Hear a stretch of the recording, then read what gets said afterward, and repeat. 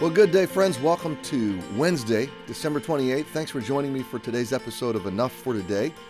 So I recorded yesterday and the day before Christmas, pre-recorded a little bit, and today is the day after Christmas for me. I'm recording a little bit ahead this week to catch a little bit of a break.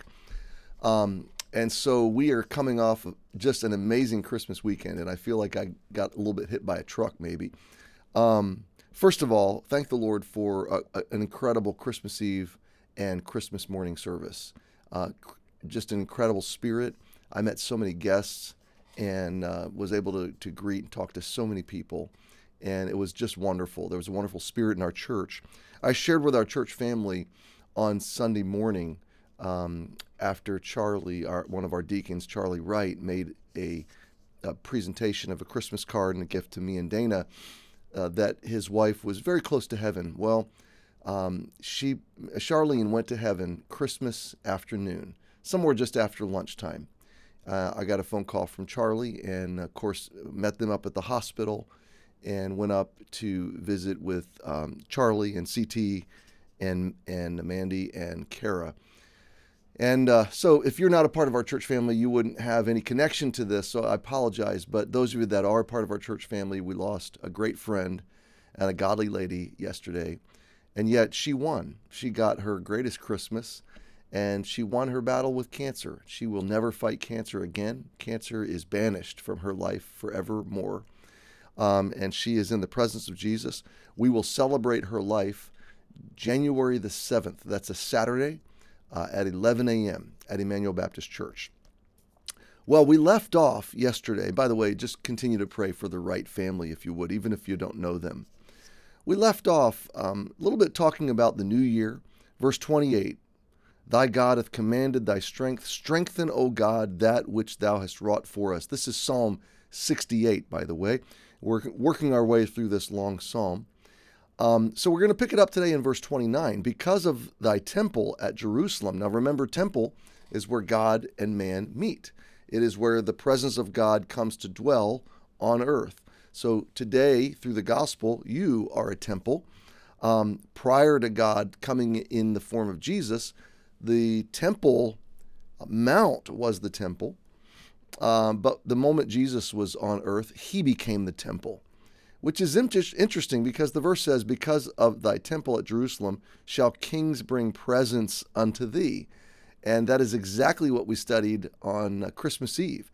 The journey of the Persian wise men from the east, coming to Jerusalem with gifts, bearing gifts to worship the King of the world, King of all creation. Pretty awesome story.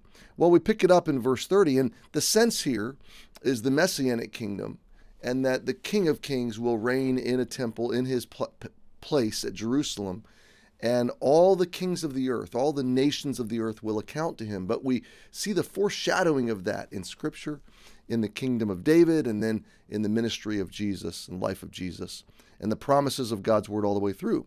So verse 30 says, Rebuke the company of spearmen, the multitude of the bulls with the calves of the people, till everyone submit himself with pieces of silver. Scatter thou the people that delight in war.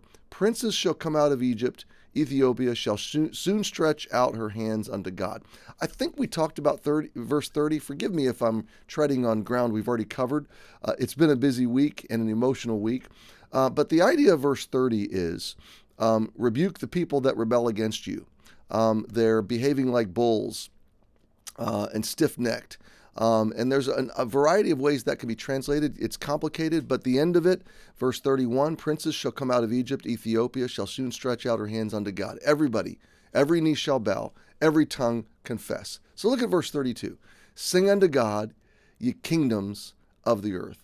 Oh, sing praises unto the Lord, Selah. So I'm going to park here for today and leave you with this reality, this thing to cherish, okay? First of all, every time we sing to the Lord, we are, in my context, we're 21st century Americans, we are the fulfillment of that verse, that invitation. We're takers, we're partakers in that invitation. So singing matters to God, worship matters to God. We studied Sunday morning a lifestyle of celebratory worship. That is a key to joy.